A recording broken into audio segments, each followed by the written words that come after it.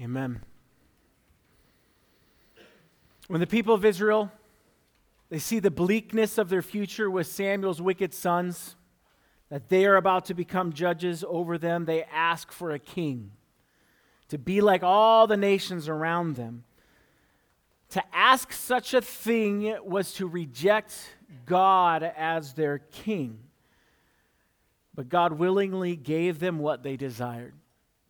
A man like no one in all of Israel. He was wealthy, he was handsome, he was tall, he looked like a king, he looked the part. But when Samuel privately anoints Saul, and then God confirms that anointing as sure and true, Saul is reluctant to fulfill God's calling for him.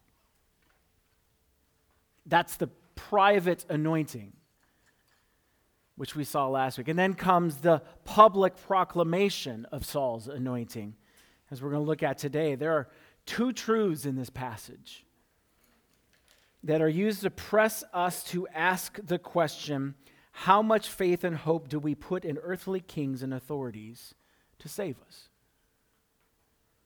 The first truth is that Saul is called as king and is chosen by Israel. And then the second is that Saul is a king chosen by God. And yes, both of those are true. Israel has clearly rejected God as their judge and king. And Samuel, he actually says as much in verse 16. But today you have rejected your God. So who is this man in whom they put their hope and faith? Well, first, he's a man who was unlike any other in the nation of Israel, at least physically. And when Saul is standing before the people, everybody noticed he was the big guy. He was the tall one. Look at him. What a specimen. Holy cow. This is going to be great. He's impressive. He looks the part. And the people are shown exactly what they want to see. They are shown the man that they want to choose. But Saul was a man with some very serious flaws. And we've looked at that the past couple of weeks. But when the people looked for Saul, okay, so he's chosen, Saul's nowhere to be found. He had hid himself so well, in fact, that the people had to ask God, okay, so is there somebody else, or is Saul around here someplace? Where is he? And they find him hiding in the baggage. He's hiding amongst the pile of stuff brought by the people for their journey. This is their king. He wasn't accidentally lost. He wasn't trying to serve the people by organizing their traveling baggage. He is avoiding them, and he's avoiding his call. Now, this should have been a sign to the people that on the inside, this man was not what he seemed to be on the outside. But they cheer him anyway. Long live the king! This is our king! He was hiding amongst the luggage. Yay! Israel has chosen a king of their liking. They look past all of that. Despite all the warnings, despite all the red flags, they have chosen a man who looks the part of king. He looks like the king of all the other nations. He is strong. He is mighty. He will fight their battles for them. He will judge them. He will save Israel, not only from the leadership of Samuel's wicked sons, but from all calamities and all distresses. This is the man. Saul is a king of their own choosing, but he is also king of God's choosing. When the people present themselves before the Lord, lots are used to determine which tribe, clan, and family the king would come from. Now, from a human standpoint, this sounds like casting lots seems like it's a game of chance, right? You're just gambling. Well, I think that maybe this is the guy who's going to be there. Let's just roll the dice and find out. But in the Old Testament, casting lots was used in specific situations to determine God's will and his desire. For case in point, the high priest had 2 animals before him. One would be sacrificed and one would be let go outside the camp, and they cast lots to find out which one was which. So there are specific situations where lots are used. Not every situation. Okay, we don't cast lots like for Sunday school teachers or elders. We don't do that. We don't do that. In this case today, the lot falls on Saul. It's a public proclamation that God has chosen Saul to be the first king of Israel. So, because you might go into this and go, well, God already knows who it is. He's already been privately anointed. Samuel knows who it is. Saul even knows who it is. And if you want to even go further, the servant of Saul probably knows who it is. Why don't they just proclaim him? Well, using lots, prove to the people, this is not a man from Samuel's choosing. This is a man of God's choosing. God has chosen Saul to be your king. And Samuel makes it even more clear when he says in verse 24, do you see him whom the Lord has chosen? Now there's probably a double meaning in that. Like, look at how great he is. Oh, by the way, he was in the luggage hiding. This is your king. This is whom God has chosen for you. And the people either miss it or they ignore it and they go, yay, he's our king. But on top of this, God touches the heart of certain men of valor to follow Saul. He's not alone. God doesn't just say, well, you're the king now, let's watch him fail. No, he puts men in his charge who are called men of valor. He touches their heart. Now, this isn't a gentle heart change of like, yeah, I need to think about whether I'm going to follow Saul or not. It is actually an aggressive change. It's not a softening of the heart, but it's a violent desire to serve the king in battle. That's what that means, to touch the heart of these men. They are called men of valor for a reason. They are warriors. They kill people if asked to. And God puts them in Saul's leadership. These are warriors given by God to confirm Saul is your king, and I have chosen him to be your king. So Saul is exactly who Israel wants, and they have clearly chosen him. But all of this is orchestrated, it's ordained, it happens by God himself. He makes this happen. He has chosen Saul, and he has given Israel exactly who they want. Saul is ordained by God to lead the people of Israel. And so it is today with rulers, leaders, and authorities. Human rulers, human authorities are chosen and ordained by God.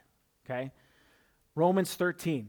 If you got your Bibles, turn to Romans chapter 13, verses 1 and 2. Now, there is a lot in all of these passages we're going to look at, including the passage of 1 Samuel. We're not going to be able to touch on everything, but this is what God says through Paul, Romans chapter 13, verses 1 and 2.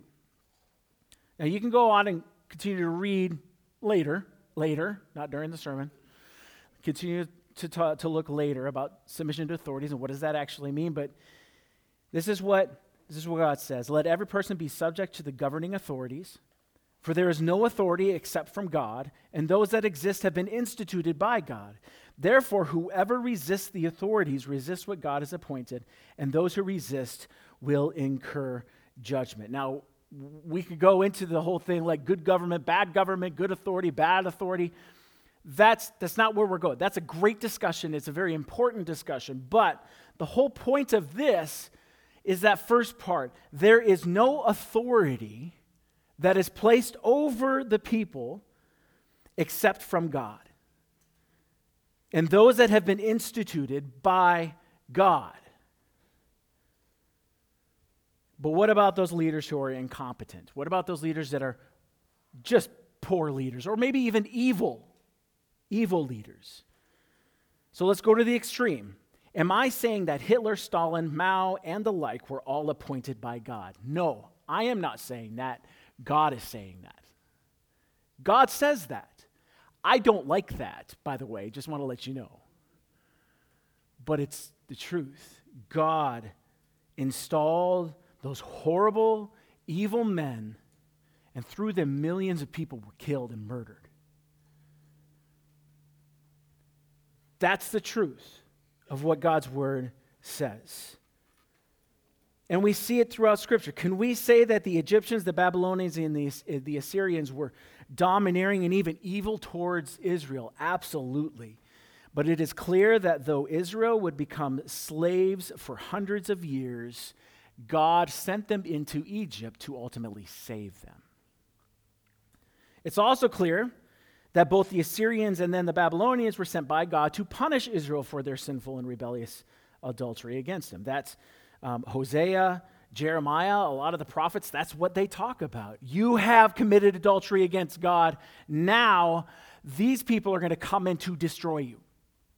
And there will only be a tiny remnant left that are faithful to God. Assyria, for instance, had no idea that they were serving God. They were just doing what they always do. Hey, look, there's a country. Let's go conquer it. Okay. But what to them was just what they always do. It is also clear in Isaiah 10 that Assyria would be held accountable for their actions against Israel, even though God used them to fulfill his purposes and his desires. So do we see this? He puts authorities over Israel, sometimes to guide and to bless, sometimes to judge. But God has placed them over them.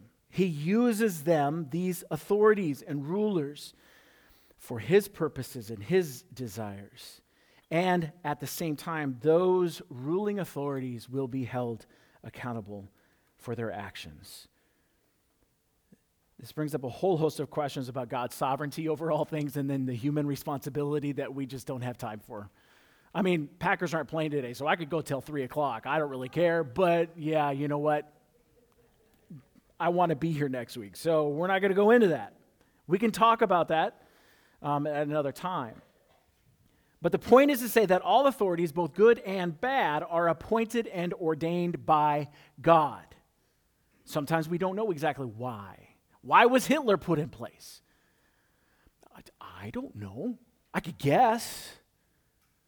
But the Bible is clear that the authorities are placed over us for a reason. We don't always understand. They have been placed in that position by God and for the accomplishment of his purposes, but those authorities will be held accountable by God for all of their actions. So that kind of answers the question of, well, what if they're a bad government? They're held accountable. What if they're a good government? They're held accountable. Human rulers and authorities are chosen and ordained by God. That is true. But those rulers and authorities can never save us from all calamities and distresses. That's what this passage is getting at in 1 Samuel. They put their hope in Saul. This is brought into stark contrast with how God describes himself in verses 18 and 19. He says, "Thus says the Lord, the God of Israel, I brought you out of Israel out of Egypt, and I delivered you from the hand of the Egyptians, from the hand of all the kingdoms that were oppressing you. But today, you have rejected your God, who saves you from all your calamities and your distresses. And you have said to him, set a king over us." Saul looks the part, but he will not be able to save them from all their calamities. The next king, David, a man of God's choosing, a man after God's own heart, not only isn't he able to save them from all of their calamities and distresses, he's actually the reason for a lot of their calamities and distresses. And you bring this into today's society, and the truth still holds true. Many put their hope in the next elected official. Let's just put it in our culture, our world, our country. We put our hope in the next elected official, maybe not to rid them of all our calamities and distresses, but maybe most of them, right? If this person can only get elected then everything is going to be so much better. poverty, racism, personal freedom, equality, financial burdens, division, hatred. Everything is just going to be so much better. Now, don't hear me to say that we should just get rid of all elected officials. That's called chaos, and that is wrong, and God set authorities for a reason to have those controls over society. But the reality is that there is no human being on earth, no matter how sincere, no matter what policy, no matter how charismatic, no matter how powerful, who can save us from all calamities, all troubles, all persecution, all pain, all suffering, all anxiety, and all stress. Should all the world unite under one government with the most benevolent emperor ruling and having authority over all earthly matters, this truth will still stand. Why? Because of the common denominator of sin. We are not perfect. All rulers and authorities over us are not perfect. Saul was a sinner. David was a sinner. Abraham was a sinner. Paul, Peter, James, John, they were all sinners. The president, the governor, mayor, pastor, elder, teacher. Guess what? They're all sinners. They all sin. I sin. You sin. And none of us can save anyone from all calamities and distress. And how many of you watch Finding Nemo? You know what the big problem? Yeah, there's a few. Come on, you admit it. How many of you seen Finding Nemo? Yeah, there you go. And what is the main problem with Nemo's dad? He says, I'm never going to let anything happen to you. And what does Dory say? And I'm paraphrasing, well, that's a silly promise. You can't ever keep everything from, you can't make nothing happen in their life. Bad things are going to happen. Good things are going to happen. What control as a parent do I have over every situation in my child's life? And I tell you, if anybody on this earth that I have the most control and authority over, it is my children. And they still make mistakes. We'll talk about that this afternoon, right? But that's the reality. Sin is still there. None of us, no one can save anyone from all calamities and distress. But, what do I say about that word? It's the greatest word in the Bible. It's so powerful. Sin is there. Authorities, man, they're going to mess up. No matter what level of authority. But there is one who can save us from all calamities and distress. In fact, there's only one who has and who will. 1 Peter chapter 5, we're not going to turn this, but you can write it down and look it up later. 1 Peter chapter 5, verses 6 through 11, and I'm going to read it here in a second. It points to the truth of Christ's sufficiency and his power to save us from all calamities and distress. So I want you to hear this carefully, because we're going to deal with a little bit of troubles with this passage afterwards. But hear these words, 1 Peter chapter 5, verses 6 through 11. Humble yourselves, therefore, under the hand of God, so that at the proper time he may exalt you, casting all your anxieties on him. Why? Because he cares for you. And he's talking to his children. This is God speaking to his children, those who believe in his Son, Jesus Christ, those who are part of his family. Be sober-minded, be watchful. Your adversary, the devil, prowls around like a roaring lion, seeking someone to devour. Resist him, firm in your faith, knowing that the same kinds of suffering are being experienced by your brotherhood throughout the world. And after you have suffered a little while, the God of all grace, who has called you to his eternal glory in Christ, will himself restore, confirm, strengthen, and establish you. To him be the dominion forever and ever. Amen. This is what Peter's saying. Humble yourself under God's mighty hand. He is in control. He is sovereign. He is powerful.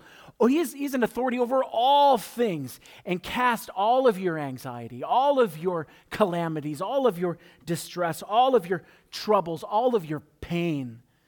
You cast it on him. Why? Because God cares for his children. In the world you will have tribulation, Jesus says in John 16. Troubles, trials, hardships, disease, death, injustice, poverty, pain, suffering, tribulation, and persecution, just to name a few. Man, they're everywhere, right? How many times in the last 2 years as a believer have you said, "Come, Lord Jesus, come"? If you're like me, every single day. You will have troubles. You are guaranteed to have troubles. From the smallest irritation to the biggest heartbreaking and wrenching issue and circumstance. You will have troubles, Jesus says, but take heart. I have overcome the world. Many of you right now are in the middle of calamity and distress of all kinds. And you say, God hasn't taken away my troubles. He hasn't taken away my cancer or the cancer of somebody I love. He hasn't taken away this family division. He hasn't taken away the addiction or the sin that so easily entangles us.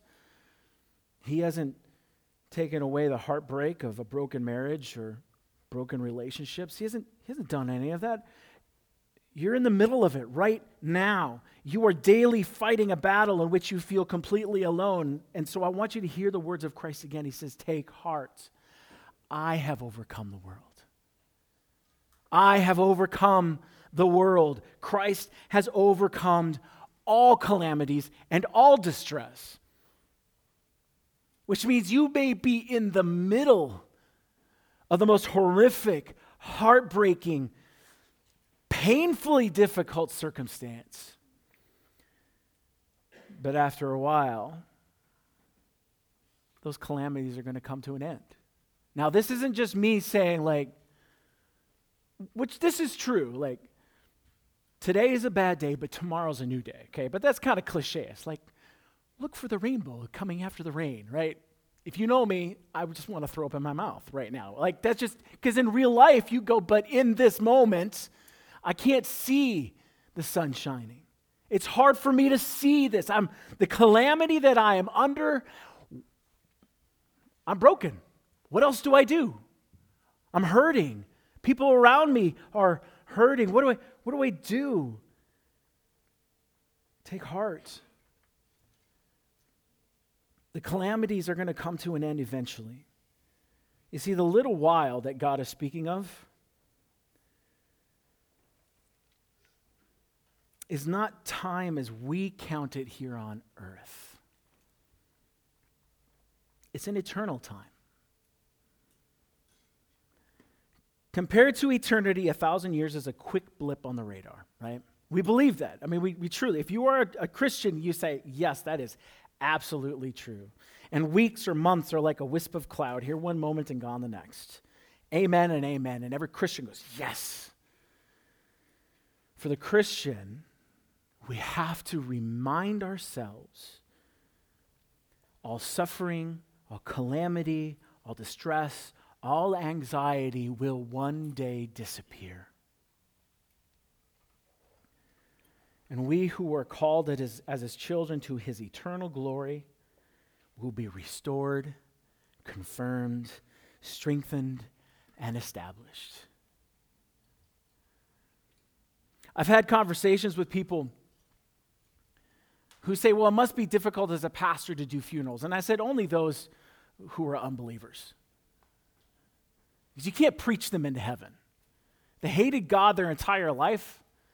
They're not going to love him for eternity. And they say, but it must be just be around death all the time and to deal with grieving families and stuff. And it actually, I mean, yes, it's difficult to a certain degree, but it's also one of my greatest joys as a pastor to be able to sit with believing families. Because My grandfather was a godly man his entire life, died at 96. The last 2 years of his life, he was this strong, independent man. In the last 2 years of his life, he was stuck in a nursing home. He spoke German. Nobody spoke German to him. And he basically just withered away. And he had pain. He was lonely. He had calamities. But I don't weep for my Opa. I don't weep for him. I'm jealous of him because he's in a way better place than I'm in. And that's not just a cliche. He is in the eternal presence of Jesus Christ. No tears, no sorrow, no sin, no suffering, no calamities, no anxiety. He is in the presence of pure and perfect glory and righteousness. And he is enjoying it. While I'm here on earth seeing pain and death and suffering and anxiety and experiencing it myself. You may be in the middle of suffering, but the day will come when all of that will disappear. Yes, it might happen tomorrow. Praise Jesus. I hope it does, right? Like if we can get out of this, whew, but guess what? There's another day coming. We live in a sinful world, and pain and suffering is going to happen again. We're going to find ourselves in the middle of horrid situations. We who are called as his children, Peter says, to his eternal glory. As Christians, we keep our mind eternally, not on the here and now. We don't ignore what's in front of us, but we always look ahead. Why do we not get so worked up about the things of this world to the point where, maybe I should say, why shouldn't we get so worked up about the things of this world? Is because we have an eternal mindset. And we believe that God is sovereign. Because he tells us Christ himself will restore, confirm, strengthen, and establish us. Our strength is not found in the authorities of this world. They cannot save us. You cannot save yourself. I cannot save myself from all calamities, no matter how much I try. But I know the one who can, and I know the one who will. He is our king. He is the true king. That's what Saul points to. You see the failures of character. You see the failures, the desire to do his own thing instead of the call of God. You see that in Saul, and it should drive us to the true king who has the power and authority over all things, all situations, all calamities, all distresses. To him be the dominion and glory and honor and praise forever and ever. Amen. I mean, when you have to say forever twice, what does that mean? It means forever and ever and ever. There's never going to be a time in heaven where you will experience what you are experiencing right now. Never, if you were a child of God. And so we have to end today with the same question that we began with. How much hope and faith do we put in earthly kings and authorities? Or let's go personal, ourselves or our family or our friends, to save us? Or perhaps maybe a better way to ask it is this way: how much faith and hope do we put in God to save us? This passage challenges us to rethink how we view the authorities and rulers of this world, but it also convicts us for how we have made those same authorities our rescuers and our deliverers from all of the ills of our life. And I don't care how nice they are, they will let us down in the end. They might do some great things, but in the end, they're going to fail. This passage unveils to us the one Savior, the one Redeemer, the one Protector, the one and only true King who is over all things, and his name is Jesus Christ. What did we just sing? Christ is all, Christ is all. And then we walk out this door and throw a massive hissy fit because things aren't happening the way we want. And we get broken because we get focused on that. Do we sing these words and then we just let it go when we walk out that door? Like, well, I mean, Christ is all right now, but as soon as I go out into the real world, he's kind of like second or third.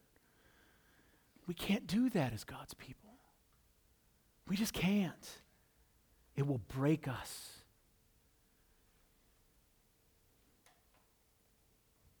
Do we see Christ for who he really is? So we say, this is your King. Do you see who God has chosen for you? God's Son, perfect, and power over all things. That is your King. Now, how will you respond? How will I respond? Now that we have been called to task as his people to think about who Christ is. Do we truly follow him? And do we have our faith and our hope in him alone? Father, I ask that you would not make these words from Saul and Samuel to fall away as soon as we walk out this door. For all of us, Father, myself included, Father, we would walk out of this, and when the cares of this world, when the troubles of this world come, because they will come, to know that we know the true King Jesus Christ. And even if in this moment for the next 80 years we suffer, the day will come, you will restore your people. There will be a new heavens and a new earth. You will restore the garden, Father, and we will walk with you in perfection. We will walk with you in sinlessness, no grief, no pain, no calamity, no distress. Father, help us to live a life as your people, not consumed by the things of this world, not ignoring them either, but to not be consumed by them, to put our trust and authority in failed and flawed leaders to the point where they are our Savior, because there is only one, your Son, Father. Help us to live that, to believe it, change our hearts, consume us with this truth, Father, this week. Correct us, convict us, and encourage us that the day will come when you will lift us up as your children. And there will be a day of no pain and no sorrow and no calamity. For you have the dominion over all things forever and ever. Amen. Would you stand? We'll sing our last song.